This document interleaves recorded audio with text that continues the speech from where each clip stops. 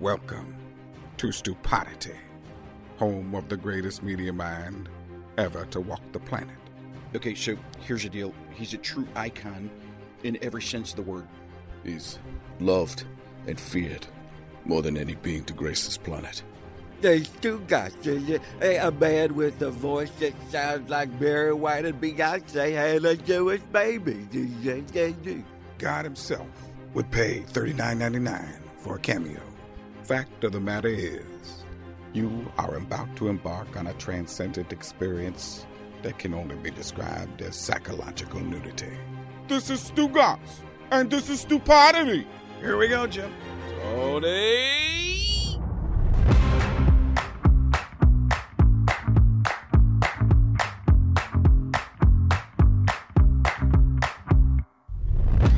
Billy, big month coming up. You know what's coming up here in April, Bill? What's that? The NFL draft. A little thing I like to call the NFL draft. Yeah. Are you excited? I am excited. Mikey A has a very special relationship with Mel Kiper Jr. Mel Kiper Jr. is a very special man. We'll get to that in just a second. But Billy, how do you feel about us going up to Kansas City for the draft? What do you think? I don't know. This has been floated about. I don't know. I don't know how I feel about it yet. Good barbecue. What if I threw this into the mix? Mikey is right. Great barbecue.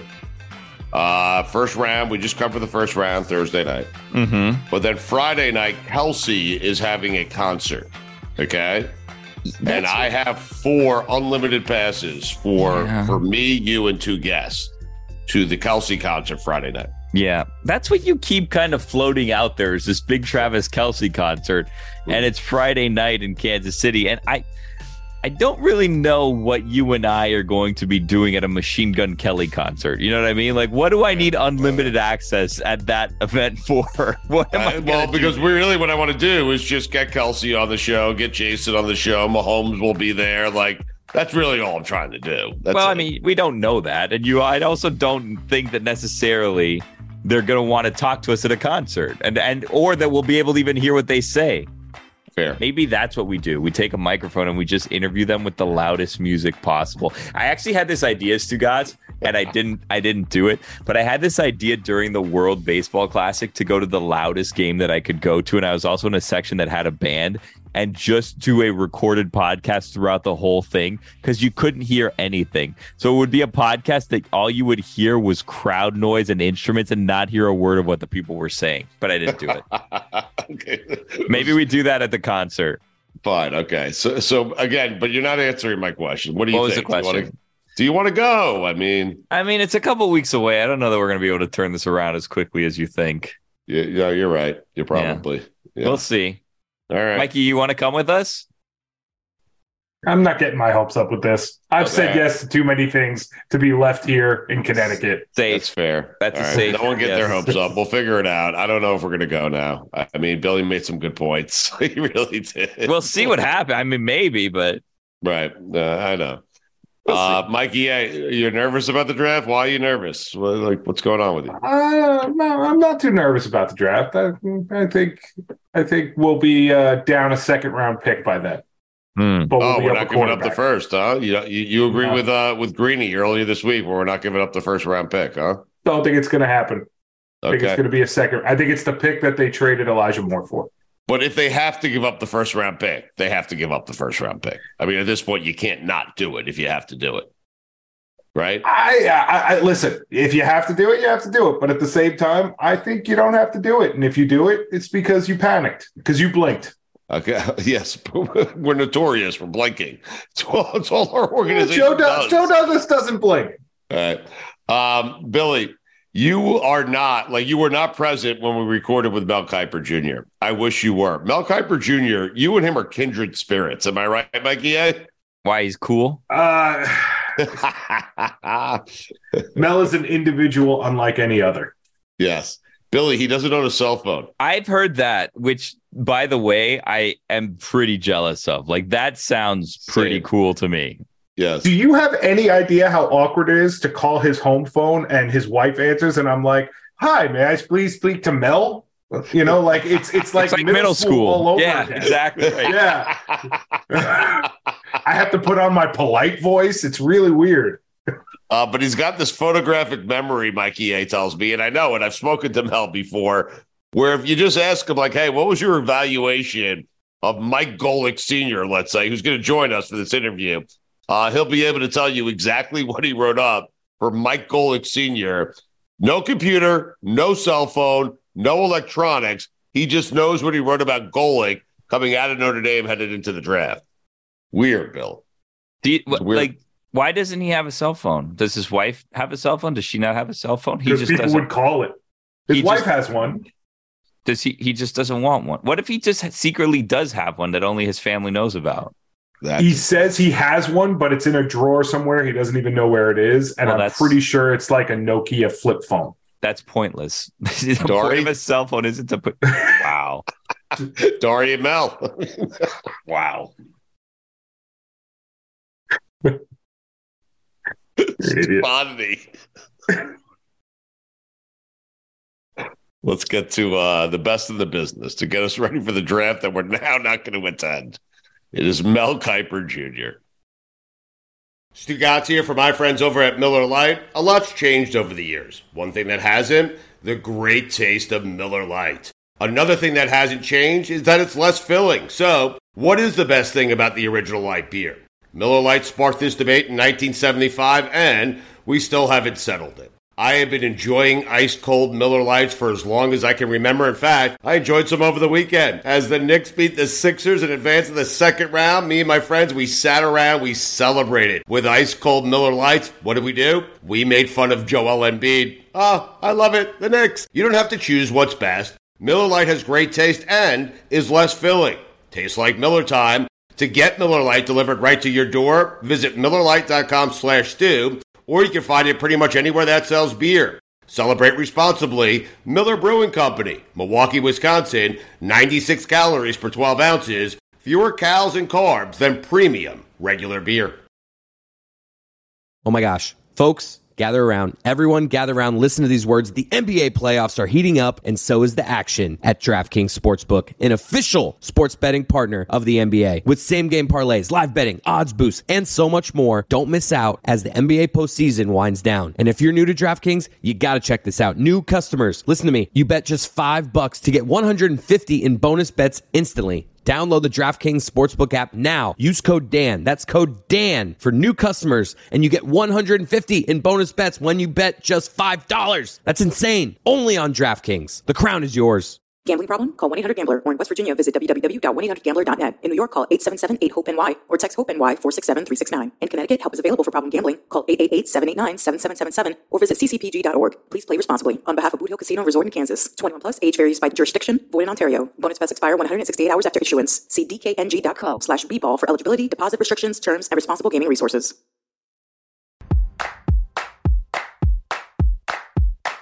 Hello, Mel. Hello, Stu Gatz. How you doing, pal? I am doing great. How are you? I am good. Great to be with you, man. It's great to be with you. Thank you for doing this. I know how busy you are. No problem at all. No problem at all. Mel, do you have a cell phone? Kim cell. I don't have a cell myself now. Wait, you said, Mel, it's 2023. Are you telling me you do not have a cell phone? You do not. Mel Kiper Jr. does not own a cell phone. I do, but I have one that I used to use when I was traveling. I don't travel much anymore, Stu Gatz. I don't have a cell phone. That cell phone is tucked away. I couldn't even find it for you right now. Listen, I'm not mocking you. I think you're living life better than the rest of us, to be quite honest with you, Mel. I know, exactly. I wish everybody was away from their cell phone.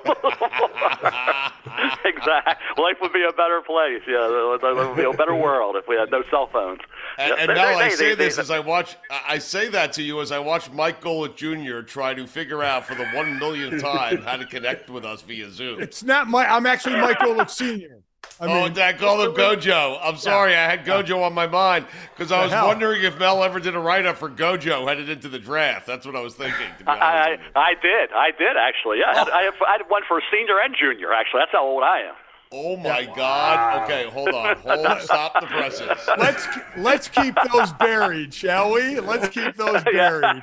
No, we're not going to keep them buried. We're going to find out right now what his analysis of both you and your son were coming out of college. But Mike, are you aware that Mel does not have a cell phone? Did you know that? Oh yeah, no, I know. Oh God, listen, the amount of times I have talked to Mel and know what I know about Mel, from his pumpkin pie to no cell phone. Yeah.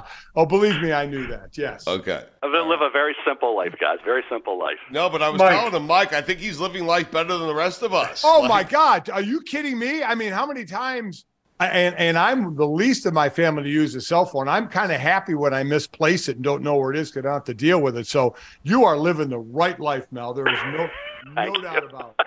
Yeah. Stu called me and he's like, what else can we talk to Mel about? What else do we have that's interesting? And I was like, you obviously don't know Mel Kiper. He's the most interesting man. Yeah. He's a mystery wrapped in an enigma, wrapped in craziness. I love Mel. I love his little thing, his little quirks. That last word, craziness, is the one we always have to factor in here. That craziness never ends. I mean, we could just say, Mel, look to your right and there's a wall. Break it down. I mean, and it would be fine. So, yeah, you never, you try and have questions before you have a guest. Mel isn't one of those. Mel, right. we can go anywhere. Go anywhere you want. Wait, Mel, where are you right now, currently? I'm sitting at my desk in Kent Island, in Maryland, and on Eastern Shore, and I just finished doing a Todd McShay mock draft show, and I have radio coming up at 3:30. So just in between stuff, just sitting at my desk.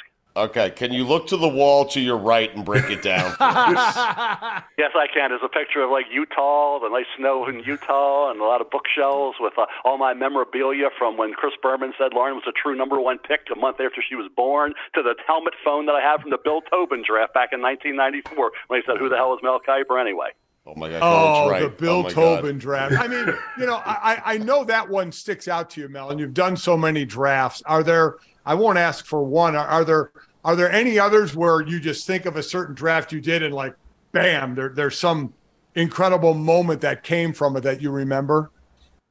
Yeah, I think the first one in '84 when Boomer Esiason waited until the second round to be drafted, and they had 3 picks in the first round. The Bengals did, and he waited and waited. We had him on a little speaker phone. It was like a speaker. It was like a monitor in the middle of the table. Chris Berman and I were talking to Boomer after in the second round. I remember we went off the draft that year to go, I think, to a tractor pull or a boat race before the second round was even over. So we left the second round of the NFL draft. I think it was Tim Meamber went, Carl Zander, a linebacker, went, and all of a sudden we're going to sign off. It was until in the second round of the draft that we had done a live talk with Boomer, who was a little disappointed. He was a second rounder, but he went to the Bengals and turned out to be a great career for him and played the Super Bowl against Joe Montana, which he almost won. So, but that first '84 draft, that was the first time I'd ever been to Bristol, guys. I walked up there. He flew up to Bradley, walked up to that one little building in Bristol, was greeted at the door by Bob Lee and Chris Berman, and took me to do the draft. And that was April of 1984. Oh wow. My God! This is amazing. It's really. My gosh. I've never been more attracted to Mel Kiper than I am right now for some reason. It's weird. Mel, do you have, if I ask you your top 5 interests, other than the draft, other than the family, okay? Top 5 interests for Mel Kiper would be what? I'd say obviously in sports, Ravens, Orioles, obviously. Grew up a big Orioles fan here with the 420 game winners, Palmer, McNally, Cuellar, and Dobson and all that. And I grew up a Baltimore Colts fan and an LA Rams fan because I loved the LA Rams helmet back when it was Roman Gabriel and the fearsome foursome and the great players there that the Rams had. But then certainly the Orioles, Ravens now. The Ravens, obviously, that Baltimore is all about them, and certainly moving forward, we'll see what happens here. But I think when you look at it after that, it's just basically, and then, of course, can't do anything without Dari Noko. We do the Dari and Mel show on Saturday morning, so as you were with Mike Greenberg, Mike, and Todd McShay, I think I'm tied to Todd, and Dari the rest of my life for what we do there. So I'm doing that stuff every week, and then boating, kayaking, doing anything on the water that you can do to just get away and clear your mind, and then obviously watching football, which is what I do 24 hours a day, 365 days a year, it seems like. So those are some of the incidents when I'm on my balcony just relaxing, looking at the water and watching the boats and watching the eagles fly by. Wait, Mike, hold on a second, because so what we're getting at here is your interests are well, obviously the draft and the family, but besides that, It's the Orioles. I just want to make sure I have this correct. The Orioles, the Ravens, and Dory. That's it. I mean, and don't forget Todd. Because Todd. That's to be part of that equation as well. And obviously the family being number one, but certainly, definitely, and then the football and what we do. Like I said, what I do is right. Yeah, exactly. But basically watching football, which is what we were doing. That's the gist of it, and that's what I try to do pretty much even during the off season, guys. I'm trying to. I spend 4 to 5 hours a day during the summer just looking at football players. So that's been the way it's been since I was 18 years of age, guys. Oh my! So if memory serves, now I know you and Dari are once a week, but I think you guys have overtaken. Green and I had the longest run at almost 18 years. You and Dari have surpassed that now. How many years are you guys on now? No. We're in year 13, I believe. Okay. I've been doing the radio show on Saturday and Sunday. I started that with Andy Pollin. Remember Andy Pollin, the great Andy Pollin? Yes. We started that show in 1997 or 98 at the ESPN Zone down in the Inner Harbor in Baltimore. That was on Saturdays from 10 to 2 and Sundays from 10 to 2 down at the Zone. And we started that, and that show continued with a variety of hosts along the way, or co-hosts, I should say, along the way. But Andy and I started that. We had a run of like 4 or 5 years, and we had numerous co-hosts in between, and then Dari picked it up, and we've been together for 13 years. So this show has been on for me since, like I say, 1998. Amazing. If I were to ask you to break down Dory the way you would break down a prospect, a quarterback coming out of college, could you break down Dory as a host right now, only the way Mel Kiper Jr. could do it?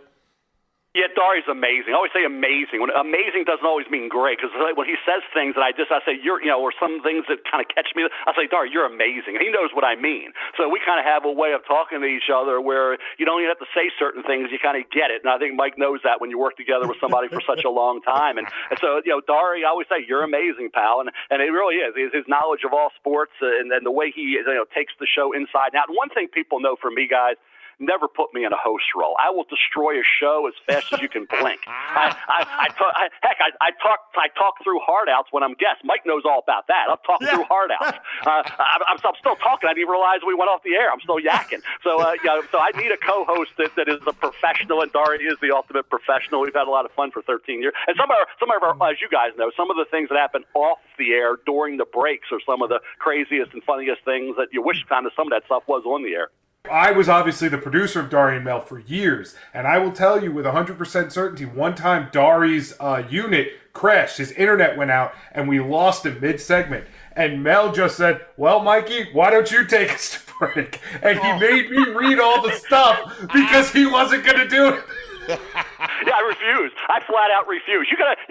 I've always believed you stay in your lane. I know what my strengths are. I know what my weaknesses are. I have a lot of strengths, but I know I have a lot of weaknesses, and one of them is hosting a show. So I said, hey, Mikey, whoever's in that, who's up there in Bristol, whoever you are, come save me. Okay, come save me on now. The air. On the air. Yeah, on the air. Exactly. Unfortunately, it's Mikey C now who has to save you. Yeah, there were two guests that we had during our years that we always had the 3 breaks. Two of them were soft, and then they had the hard out at the top of the hour. You knew never to have Mel or Bill Walton as a guest in either one of those segments, right? Because they would just not – or you had to ask the last question to them with 5 minutes to go in the segment, or they were going to blow right through it. So you always I'm in good company, Mike. I appreciate that. I feel like I'm in very great company with Walton. Yeah, that's great. Okay. So you have Mel on during the middle segment is what you're trying to say, Mike. No hard outs. Right. No hard outs. Pick your spots. Pick your spots. Pick your spots with the guests. Know the guest strengths. Mike knew that very effectively. Yep. I will tell you both a quick story, and Mikey A. was here for it. We had Bill Walton on this podcast once, and I asked him a single question. And 34 minutes later, he was done answering that question. Yeah. I don't think I've gone quite that far, guys. I'm not going to threaten. I will never threaten Walton's record on 34 minutes. I can tell you that. Okay, so Mel, at the end, I'm going to ask you for your write-ups for Mike Golic Sr. and Mike Golic Jr. He's not going to find those. He can't find those. I can tell you. I can kind of remember what I said, but that's enough right there. Yeah, that's more than enough. Trust me. How many mock drafts have you done in your lifetime, do you think? Well, we do 5 every year, so times that by the 40 years I've been doing TV. 45 years in the business, 40 years doing it. That's a lot of mock drafts. That's all I can tell you. It's probably too many. So forget it. The Tobin stuff, he did that on air. And since, again, you don't have a cell phone, have you heard from other players and or agents over the years who did not like your breakdown of them or had some other issue with you? Do you ever hear from them somehow?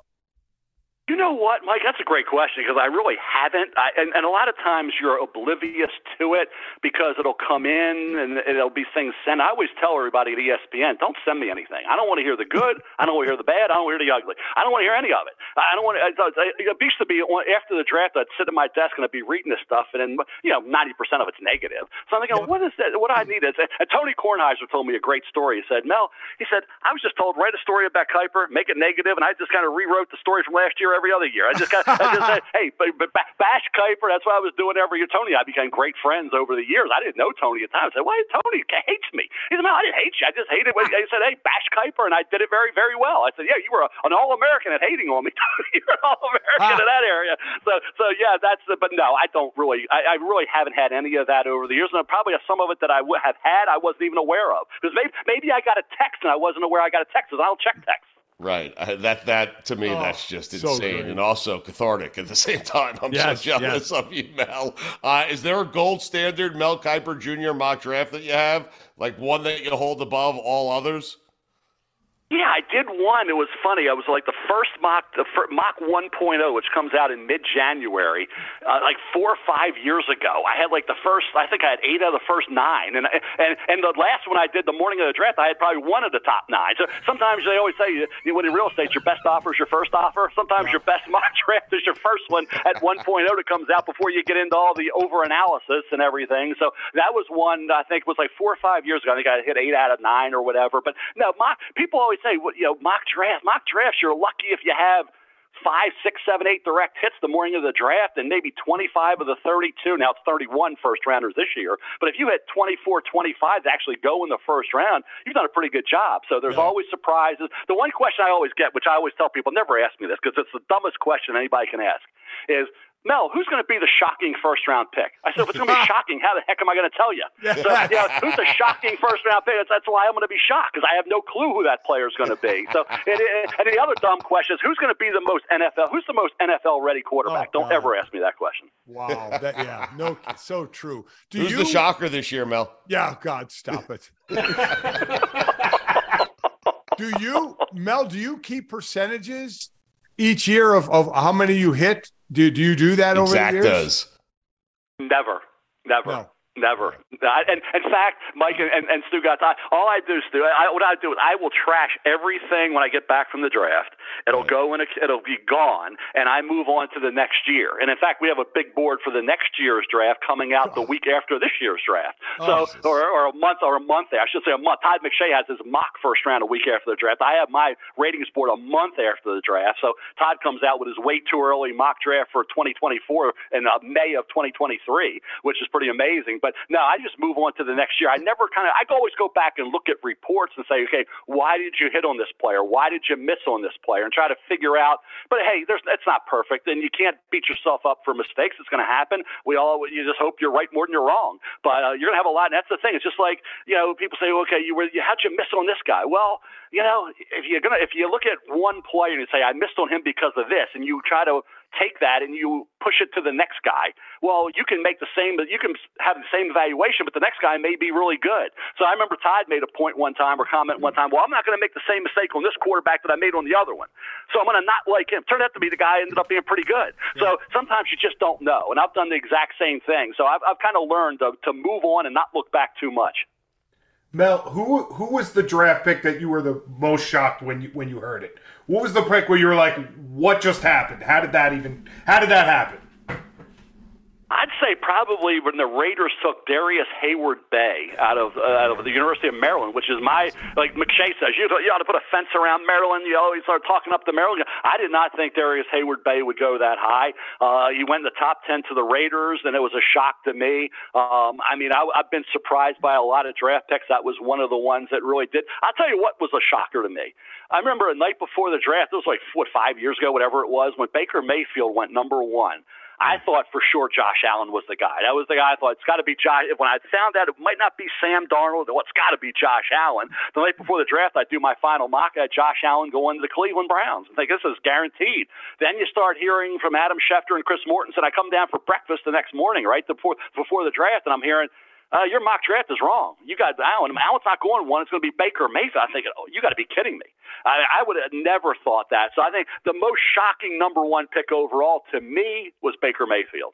Wow. I would send that to the Browns and be like, listen, I told you should have taken Allen. I would gloat. I would throw it in their face, Mel. I tell you, one that stuck out to me, Mel, was Jamarcus Russell. It was almost like the last thing you saw from him helped, because he had that monster game against Notre Dame in the bowl game, and that was the last game, I believe, before the draft, and he went number 1. And I remember going, man, I just don't see that, out of him. And it turned out he was a bust, but that was probably one for me where I thought he really kind of lived off that one game. Yeah, that's why I always say, Mike, and Stu, I think that's why pro days, I always say, are a waste of time. Yep. Because he had one of the best pro days ever. And I always say, who had one? And also Zach Wilson, if you remember, had a great pro day a few years ago. But who had the worst pro day? One of the worst pro days ever was Peyton Manning. I had NFL people calling me up. They were rolling their eyes, and they were like, just saying, boy, the balls were wobbly. They were bouncing.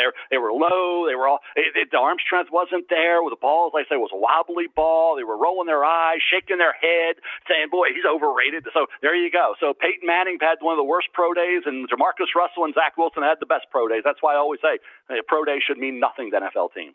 The great Mel Kiper Jr. with us, and his latest mock is out now. Check it out, ESPN.com. Mel, I think it's always important to so the audience knows just how you go about this. You're not ranking these players in terms of who you think are the best players. You're ranking these players and where they're going to go in terms of what you think the team needs and what they're going to do, correct?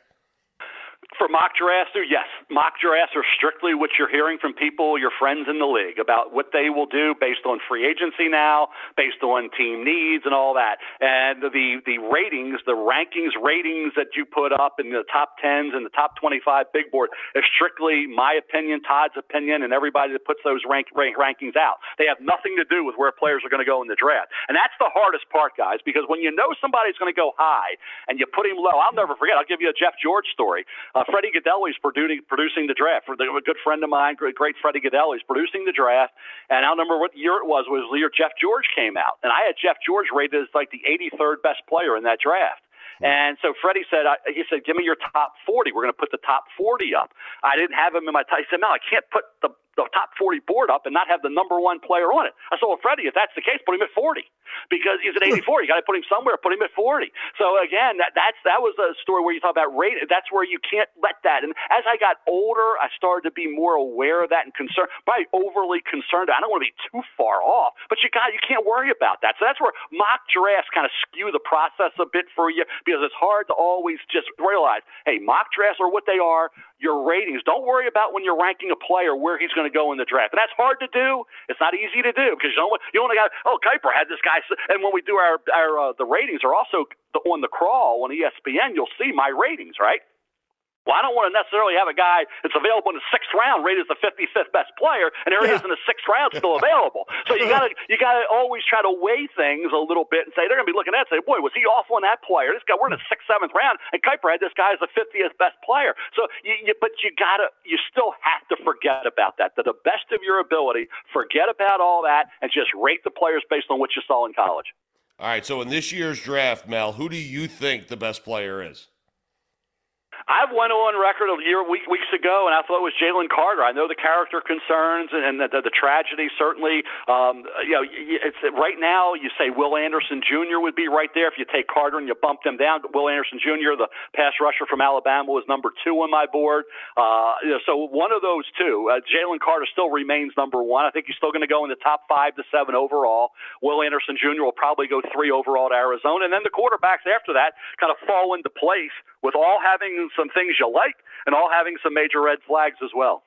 All right, so I have 2, one on Jalen, one on someone else. These are the 2 most intriguing things to me.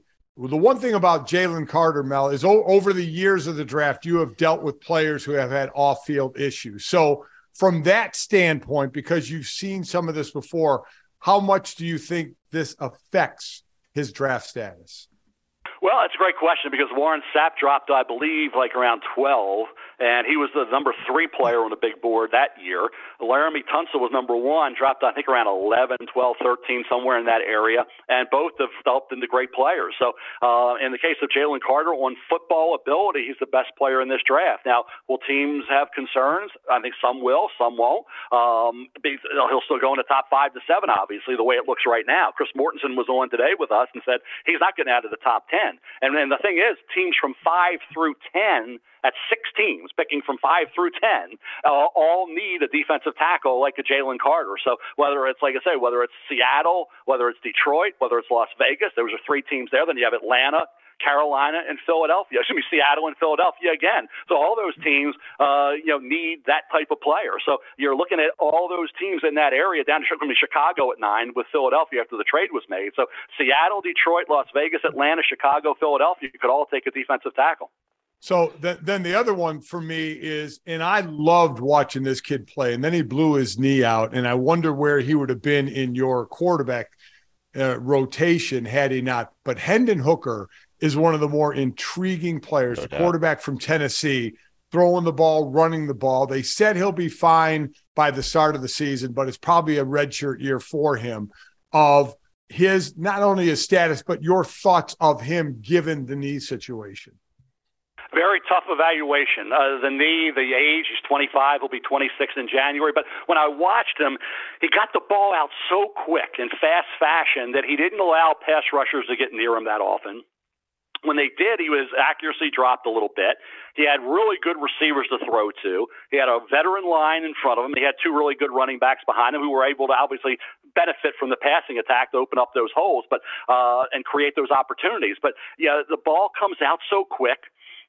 He doesn't have to go through to the options of the 3rd, 4th, 5th option, go through his progressions and find receivers late in the process. He's getting the ball out so quick. He doesn't roll right or left, to throw the football on the move. It's a very quarterback-friendly offense for Josh Heupel there. Another little bit of a red flag is that, Joe Milton, who came over from Michigan, transferred to Tennessee, came in when after Hendon Hooker had the ACL injury, played against South Carolina, and he lit up Clemson in their bowl game, and he didn't even have in that game, he didn't have Cedric Tillman, and he didn't have Jalen Hyatt, their 2 best receivers, and he still lit up Clemson. So that tells you how quarterback-friendly that offense is. Now, does Hendon Hooker have the ability to make all the throws? Does he have a really good delivery? Is he a smart, tough kid? Yes, he is. Can he move? He had 9 rushing touchdowns in 2020 for Virginia Tech. But the system and more so just the fact that what he dealt with at Tennessee is nowhere near what he's going to have to work with and deal with in the NFL. So, it's going to take him a little bit of time. So I'm hearing 1st round. I have a late 2nd round grade on him, so I'm not as high on him as some in the NFL are. I know there's going to be mixed opinion on a lot of players, but the mock drafts now are going to have him in the 1st round. I think that's probably accurate. In terms of my rating, though, guys, I have him as a late 2nd, early 3rd rounder.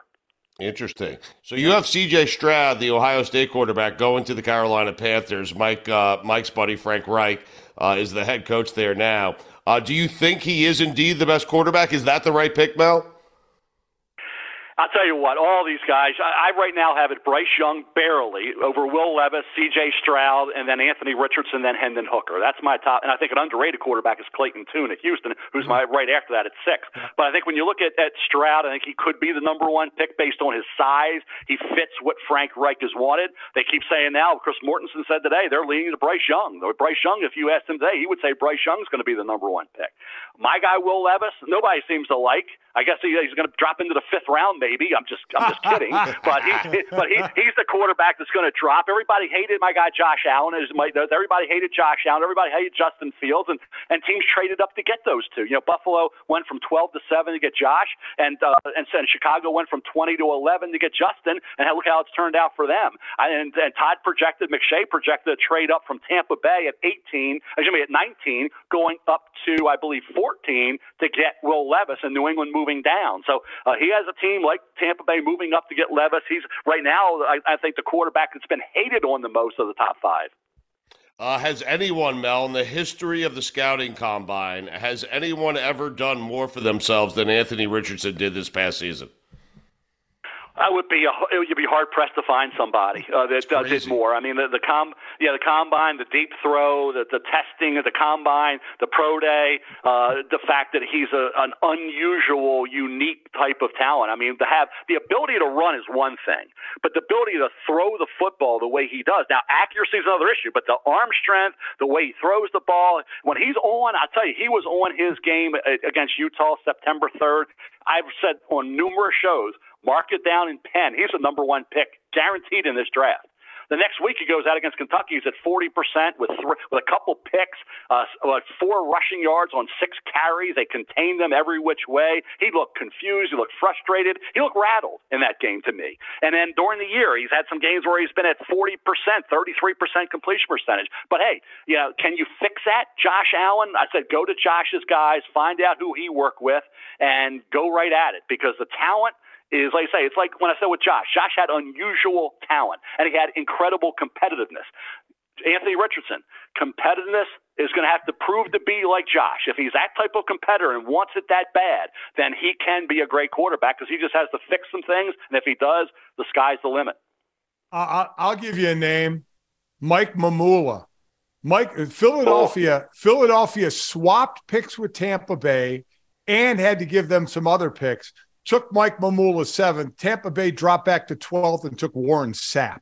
So the Mike Mamula combine was one of those where I think some people started saying, okay, maybe we're valuing this combine a little too much. Can you go back to that one, Mel, and your thoughts on that? Yeah, no question about that. And the thing is, Mamula had a pretty good career at BC. He was a pretty good player. Tom Coughlin at BC, you know what they did with Notre Dame? They prevented Notre Dame from after beating Florida State. You know what happened that next week? And Mike Mamula had a lot to do with that. It was when I think Glenn Foley was the quarterback of that BC team. But you're right, Mamula had some production, and he had that incredible workout. And again, that's where that's why it's really difficult. We can sit here and critique and criticize teams for mistakes they made, and sometimes, and I'll go back, I'll give you one thing that's, I think, one of the more interesting examples and tells you about how lucky and fortunate you have to be. A few years back, and I bring up Josh Allen in this, we'll talk about great quarterbacks, but Patrick Mahomes, the best in the business right now, right? The Kansas City Chiefs and the Denver Broncos and a couple other teams are all trying to get Paxton Lynch. This was a year before Patrick Mahomes came out. They're trying to get Paxton Lynch. Adam Schefter had found out that Kansas City was trying to get Paxton Lynch. They were trying to move up in that draft to get Paxton Lynch. They were not successful. Denver got, let's say, successful at the time. Denver made the move to get him. Kansas City failed in that department. Once they didn't move up to get Paxton Lynch, they traded back out of the first round completely. Didn't have a pick in day one now. Early day two, they picked Chris Jones, defensive lineman, coming out of Mississippi State. Had they gotten Paxton Lynch, there's no Chris Jones with the Kansas City Chiefs.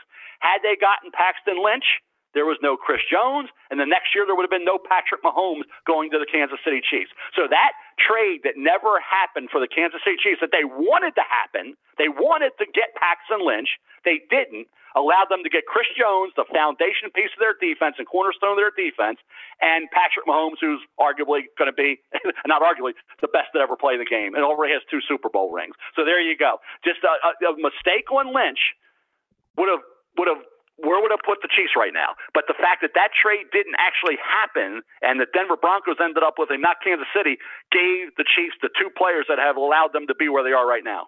I'll remind everyone, the man does not own a cell phone. He's not using a computer. This is all off the top of his head. It's unbelievable. I mean, it is the most amazing thing I've ever witnessed in my entire life. Mel Kiper Jr. with us. His mock draft is out. Check it out on ESPN. What do you like about Will Levis, Mel?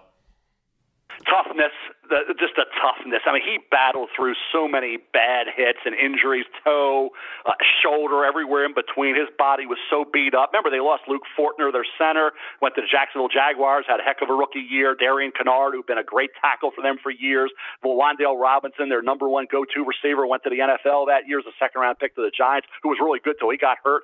And then Chris Rodriguez, their running back, was suspended the first 4 games. And that kind of mirrored what Josh Allen had to deal with his final year. Josh had lost his center, Chase Roulier, his running back, Brian Hill, his tight end, Jacob Hollister, and his top wide receiver, Tanner Gentry, all of whom played in the NFL. You can't reload at Wyoming. And that's why Josh, that final year, had some major struggles. And that's why Will Levis this past year had some major struggles, in addition to his coordinator, Liam Cohen, going to the Rams, and a system change there as well took place. So I think Will, and hey, there's some things that concern me. The turnovers certainly concern you, and concern me with Josh Allen, concern me with Daniel Jones, but they were able to fix it, right? You can fix that. The weightlifting, too many curls, the bodybuilding. You're not Mr. America here. You want to be a quarterback, okay? You're not looking to win a bodybuilding.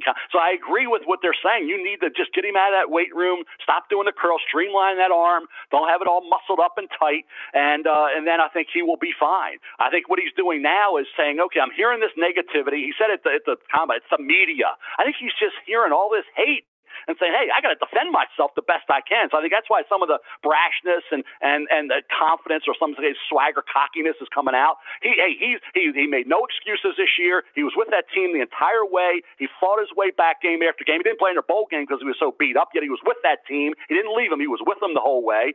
He threw a pick 6 against Emmanuel Forbes in the Mississippi State game. The next seconds later, he takes him 75 yards down the field for a touchdown, so he has a short memory. There's some things that concern me, but there's a lot of things to like, and the main thing is just how talented that right arm is when you streamline it, and how competitive he is in terms of wanting to be a great quarterback. Who's the GM? What's the organization, Mel, right now, in your opinion, that's doing the draft better than anyone else? I think so. It's at Seattle. I think John Schneider and Seattle with Pete Carroll, they've been together. They know how to work this process. They know how to move around, to steal players, to pick the right players. Everything has fallen well for them, and with Geno Smith now, we'll see what Geno can do. Now he had that career year, but the way they put that team back together last year so quickly, and the way they had attacked the draft over the years, I would think Seattle. And here I'm a good Eric DeCosta is a good friend of mine here in Baltimore. They've had some hits and misses, but overall this Ravens team's always in contention, and it's for a reason. They got a GM in Eric DeCosta who gets it, but certainly I think John Schneider. If there's a Hall of Fame GM in the NFL right now, John Schneider at Seattle is that guy. Mel, obviously 31 players are going to get picked in the first round because the Dolphins don't have their pick. But how many, I'm curious, do you actually have a first-round grade on? Not a lot. And I haven't finalized that yet, but I would say right now I only have a first-round grade on 17 players. And that's it. I'm down to 17. I think from that point on, I might be able to stretch it to 21, 22. That's as far as I can actually stretch. I haven't put a final grade on the guys, but right now I'm looking at it. I'd say 15 to 18 truly will have a first-round grade. So, Mel, when we talk about first-rounders going to the next level, the expectation is high. What in your mind, let's say top 10 picks, what in your mind is the line of that was a good pick or that was a bust pick over a number of years? I'd say for me, there's no. I've tried to gauge that, Mike, and there's no rhyme. Every which way you look, you can find guys that whether they went 5th or they went 8th or they went 14th. There's no perfect formula for that. I will say when you look at the board, I'm always an advocate, and I've always been promoted to trade down, move down, get extra picks. The late great Bill Walsh. You talk about who could work the draft better than anybody. The late great Bill Walsh could, and I sat and talked to him. It was the year our daughter Lauren was born. I came late to that pre-draft. It was the expansion draft when Carolina and Jacksonville came into the NFL. And I remember being there, sat after the meeting with Bill, and just picked his brain. And he just said about trading down, getting those extra choices. Don't tell me what a player can do. Don't tell me what he can't do. Tell me what he can do. I don't want to know what a player can't do. I want to know what you tell me what he can do. So I think Bill Walsh always believed that. And remember, there was that one great draft that put them over the top. They traded out of the first round, traded down in the second, traded down twice, and had one of the best drafts in the history of the NFL draft. So I'd say working the draft by moving down is the best way to do it. In most cases, there's always instances where you can move up. And like I say, move up and get Josh Allen. Go up and get that quarterback if he slides at time. But moving down over the years, I think, has been the best way to attack things. All right, Mel, I know you got to run. We appreciate your time. It's a busy time for you. Just quickly on the way out here, your evaluation. I have 3 players, and we'll get you the hell out of here, okay? Mike Golic Sr. coming out of Notre Dame. What was your write-up on him? Mike was a hard-working, tough, played a little high, but I think if he was coached up by a really good defensive line coach, he could be a good rotation type on the inside.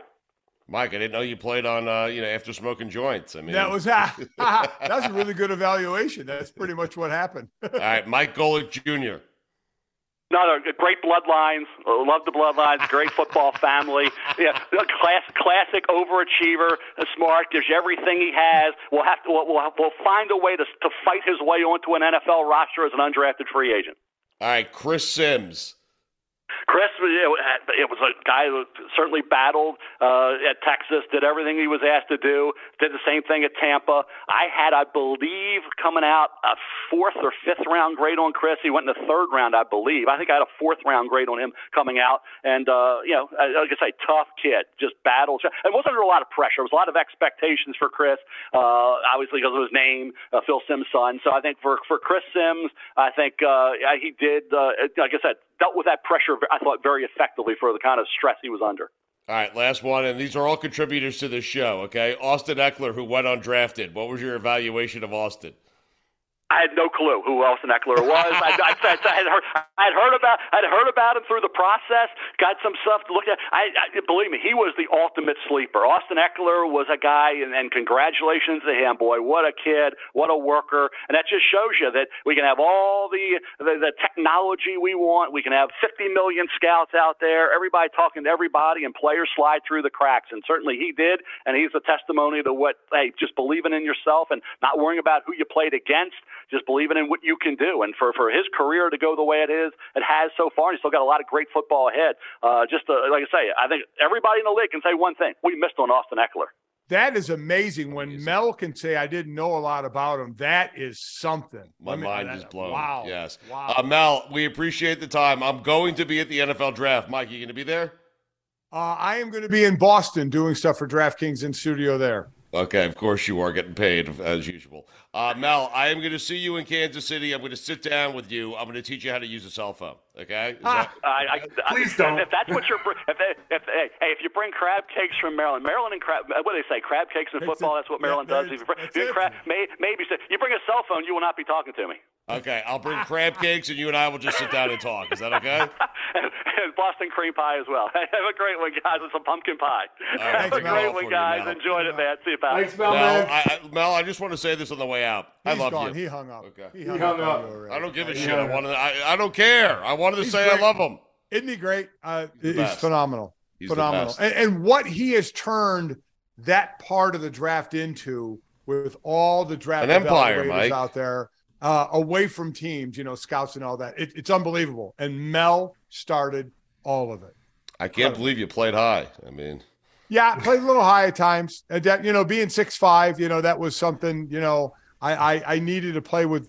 I learned from wrestling sometimes a little better leverage, but I would start off a little high at times. It's amazing.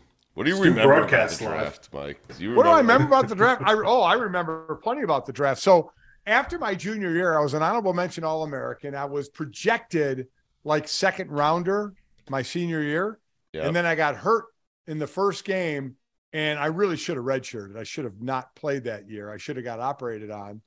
But I didn't want to. I wanted to play. I never played more than a half the rest of the year in a game. And then right after the season, I got my shoulder operated on. So I played basically half of the games all year, got an operation, went to the combine, could do nothing because of the operation, and went in the 10th round.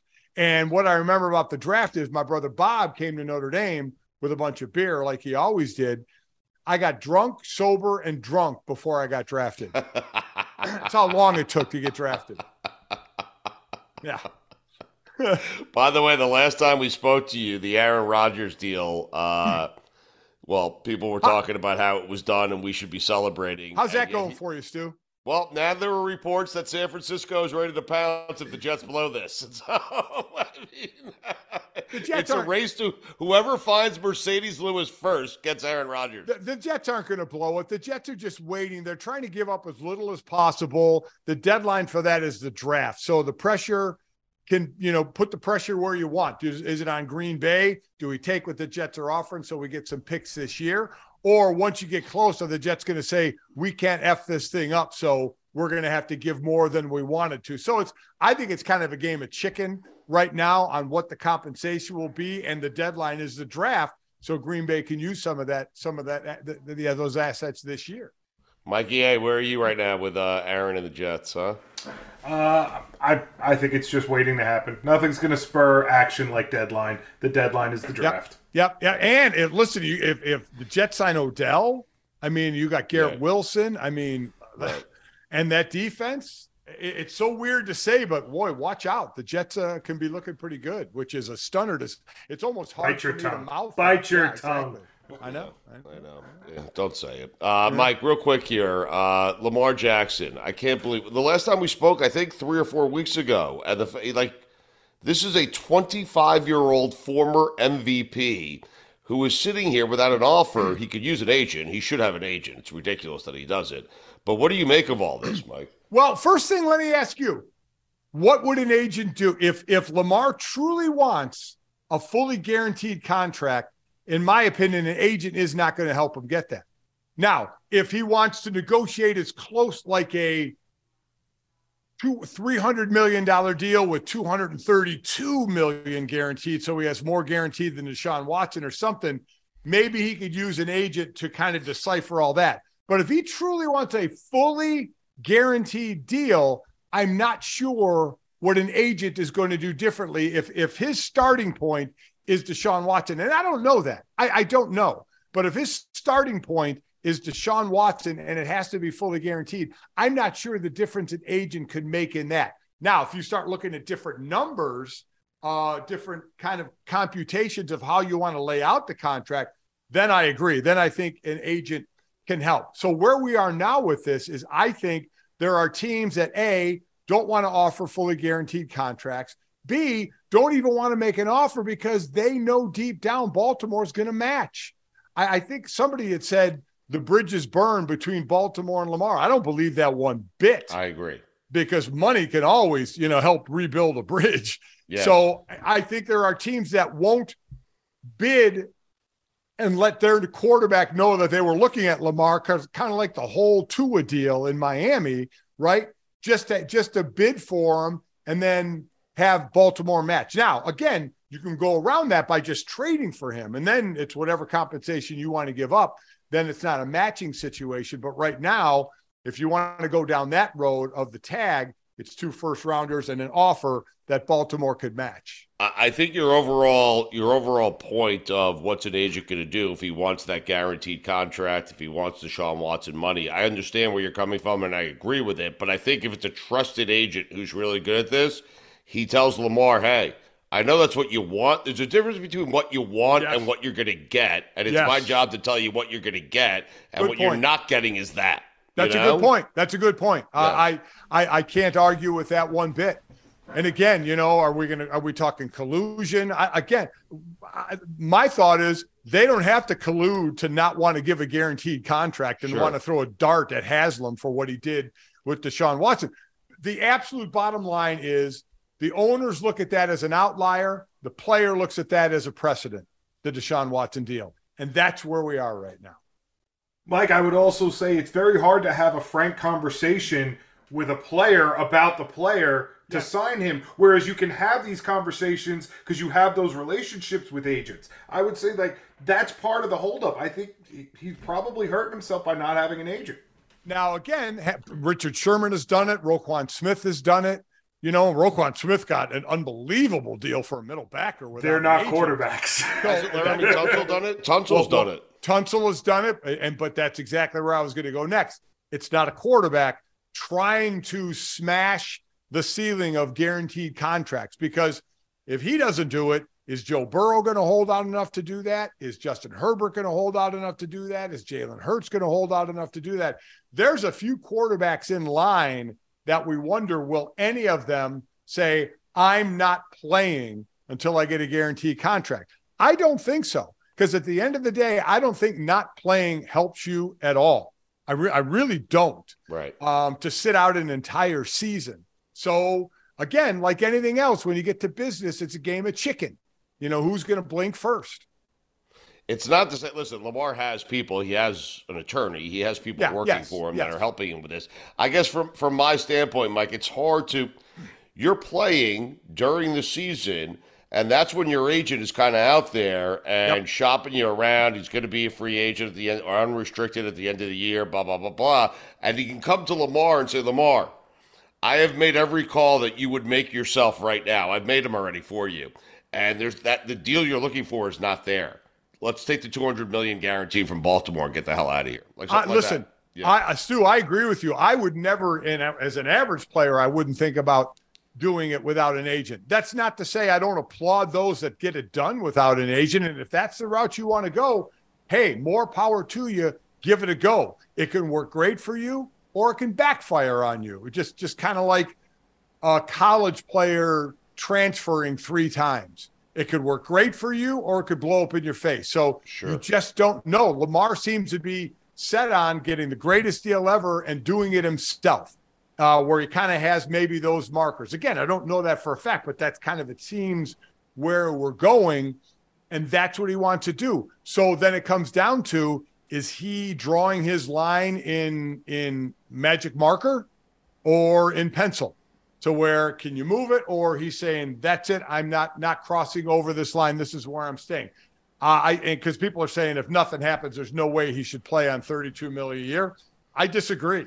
Right. I never see sitting out a year benefiting you. It worked out for Kirk Cousins, right? Oh, it definitely worked out for Kirk Cousins. 2 years on the tag and then getting a fully guaranteed deal at $84 million or whatever it was. It did, but Lamar has things that he wants to go. It seems like, again, I don't know him, but it seems like he's determined to get this done without an agent. Yeah. Yes, and to get what he wants. And as we know, shit don't work that way. I mean, you could be the greatest player in the world. I mean, we see it in baseball when it comes to arbitration. You could have a monster year and the team is talking how much they love you, and then you get to arbitration. It's amazing the darts they can pull out and start throwing at you when all of a sudden you're talking money. But you know what? It's business. And right now, the business side of football, is way different than the emotional, personal side of football. Those two have a tough time meeting in the middle anywhere. You agree? Do you like C.J. Stroud? Do you think he's the Yes, I would. He, to me, be the number one pick. I've said this before. I think he and Bryce Young are right there. I don't care about Bryce's size. We've seen smaller quarterbacks get it done. That doesn't affect me anymore in the way the game's played today.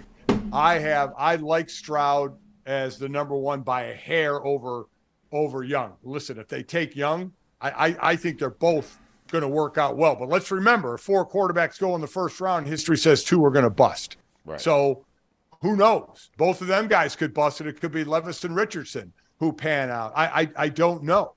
I hear some saying Richardson might go number one. I don't think that. I think listen, this isn't about his intellect. It's about experience. 13 starts. And remember, in college, you still aren't seeing all the variations in speed you're going to see in the NFL. So even guys who have played 3-4 years in college, 2-3-4 years, has seen way more reps.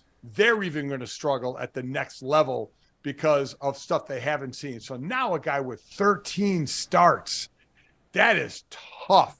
And I know he's a great athlete, and the beautiful thing is he's going to be able to get himself out of a lot of trouble while he's learning this through reps. But it's probably going to take a little time. But, man, I'm excited to watch what that freakazoid does, because he is something to watch. Crazy. Mike, there seems like there's obviously no Trevor Lawrence type in this draft. There's sort of a knock on all of these quarterbacks. But when it's all said and done after the draft, By what pick will all 4 quarterbacks be gone, do you think? Oh, my God. You know, when you're talking about quarterbacks, teams can't help themselves.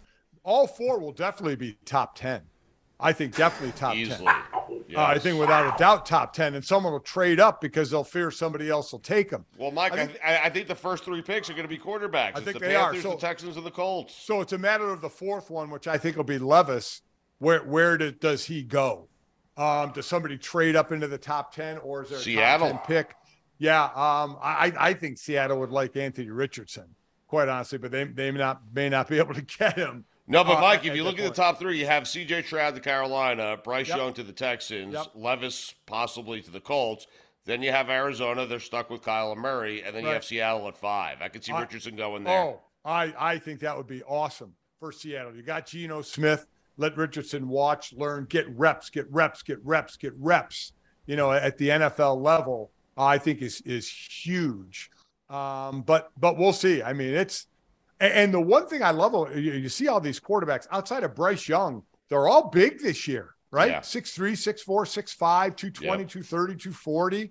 They're all good size guys who can move pretty well. I know Stroud was talked about as not doing as well in the run. He did well against Georgia, you know, out of the pocket and such. But they're all good. Clayton Tune, the kid from Houston, is another good size guy who I like. Hendon Hooker as well. So you have a lot of like more bigger profile quarterbacks from a size standpoint.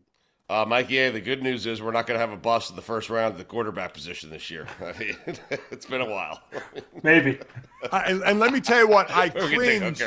I cringe every time everybody says, look at Anthony Richardson rolling left and just flicking the ball 60 yards, because all I think of is Zach Wilson doing the same thing on his pro day. I know. And I'm like, my God, people just stop. Just watch him in pads, okay? He looks great in shorts and a T-shirt. You just called him a freakazoid. On the field. I mean, in shorts and a T-shirt. I mean, on the field, what he can do. Shit, he's dropping shoulders like Josh Allen does. He's crazy. And will run over people. I mean, he is. Wow, he's something to watch. But, man, just not a lot of experience. And when you don't have a lot of experience as a quarterback in college, man, what you're going to see in the NFL from the speed, the size of the small size of the windows, the protections, the blitzes, where they coming from, what you have to check out of, it will make smoke come out of your ears, even if you have a lot of starts in college. So and I've heard nothing but great things about him in the classroom as well, you know, up on, you know, watching film and talking ball. So it's just a matter of how quickly he can, you know, put that to practical application on the field. Mike, I'm surprised. So you're not going to the draft. You're going to be in Boston doing stuff for DraftKings. Is that, Yes. Mike and I will be in studios, and DraftKings studios are in Boston, and we'll be doing live shows through the first. We'll be there doing shows Tuesday, Wednesday, Thursday, and then we'll be on live during the draft as well. You know, people alternatives. You switch around to different places and such. So we'll see. I'll be out there, so if you need me as a correspondent, feel free to bring me on the big show. You know what I'm saying? You got it, man. You got it. Yeah. You're not going to bring me on, though. No, I'm not. Not at all. Not even a chance. No, I appreciate that, Mike. Thanks.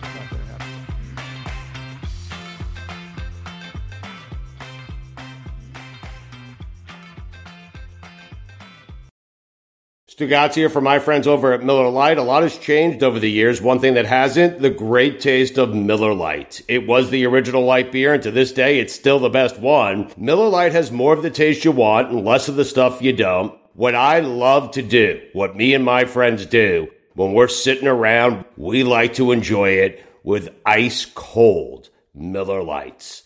Miller Lite keeps it simple, undebatable quality, great taste, only 96 calories. It's the beer that strips away everything you don't need and holds on to what matters most. The original light beer since 1975. You don't have to choose what's best. Miller Lite has great taste and is less filling. Tastes like Miller time. To get Miller Lite delivered right to your door, visit MillerLite.com/stew, or you can find it pretty much anywhere that sells beer. Celebrate responsibly. Miller Brewing Company, Milwaukee, Wisconsin, 96 calories per 12 ounces, fewer calories and carbs than premium regular beer.